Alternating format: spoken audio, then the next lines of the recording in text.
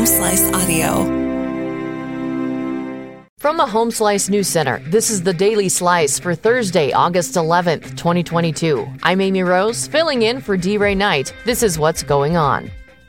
The Pennington County Search and Rescue Team helped Fall River County authorities rescue a drowning victim Wednesday. The team posted on social media Tuesday night they were dispatched to Angostura Reservoir after a person was seen going under the water and not coming back up. Search and rescue crews recovered the body Wednesday afternoon, and the Fall River County coroner was handling the investigation. The victim's name has not been released.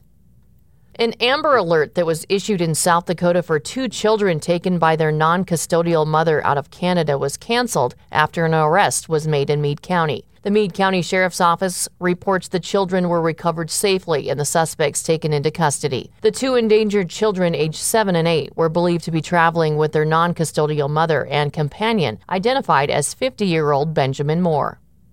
A Sturgis homeowner escaped serious injury after a semi-truck crashed into his home early Wednesday morning. Kevin Phillips has more. The South Dakota Highway Patrol says a semi-truck traveling eastbound left the roadway just past exit 32, entered the south ditch, and then traveled through a chain-link fence across Dixon Drive and right into the front of a residential home. The 68-year-old female semi-truck driver and the 63-year-old male passenger received minor injuries. Both were taken to Sturgis Hospital. Charges are pending against the driver. The 74-year-old male who was in the house at the time was not injured. In national and international news, former President Donald Trump invoked his Fifth Amendment rights and declined to answer questions from the New York Attorney General at a scheduled deposition on Wednesday. Trump was to be deposed by lawyers from New York Attorney General Letitia James' office as part of a more than 3-year civil investigation into the Trump Organization's finances. The scheduled deposition comes during an extraordinary legal week for Trump. On Monday, the FBI executed a search warrant at Mar-a-Lago, his primary residence in Florida, in connection with an investigation into the handling of classified documents. And on Tuesday, a federal appeals court ruled against his efforts to block a House committee from obtaining his tax returns. Americans grappling with historic levels of inflation are finally getting some relief at the gas pump. Kevin Phillips has the details.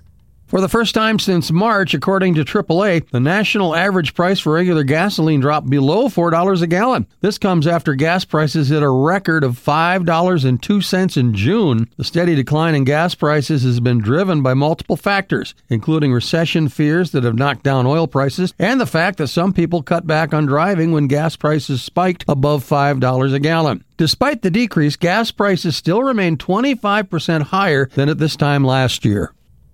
North Korean leader Kim Jong-un has declared victory against COVID-19 and ordered a lifting of maximum anti-epidemic measures that were imposed in May. North Korea has not revealed how many confirmed infections of the virus it has found, but has not reported any new suspected cases since July 29th. Analysts say the victory declaration by the authoritarian North could be a prelude to restoring trade hampered by border lockdowns and other restrictions. Observers have also said it may clear the way for North Korea to conduct a nuclear weapon test for the first time since 2017.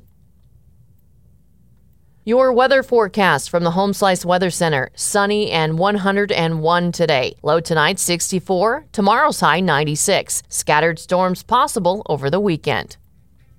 That was your Daily Slice for Thursday, August 11th, 2022. The Daily Slice is a production of Home Slice Media Group, hosted by Amy Rose with Kevin Phillips. Executive producer Mark Houston. Engineered by Chris Jacquez. I'm Amy Rose. Have a great day.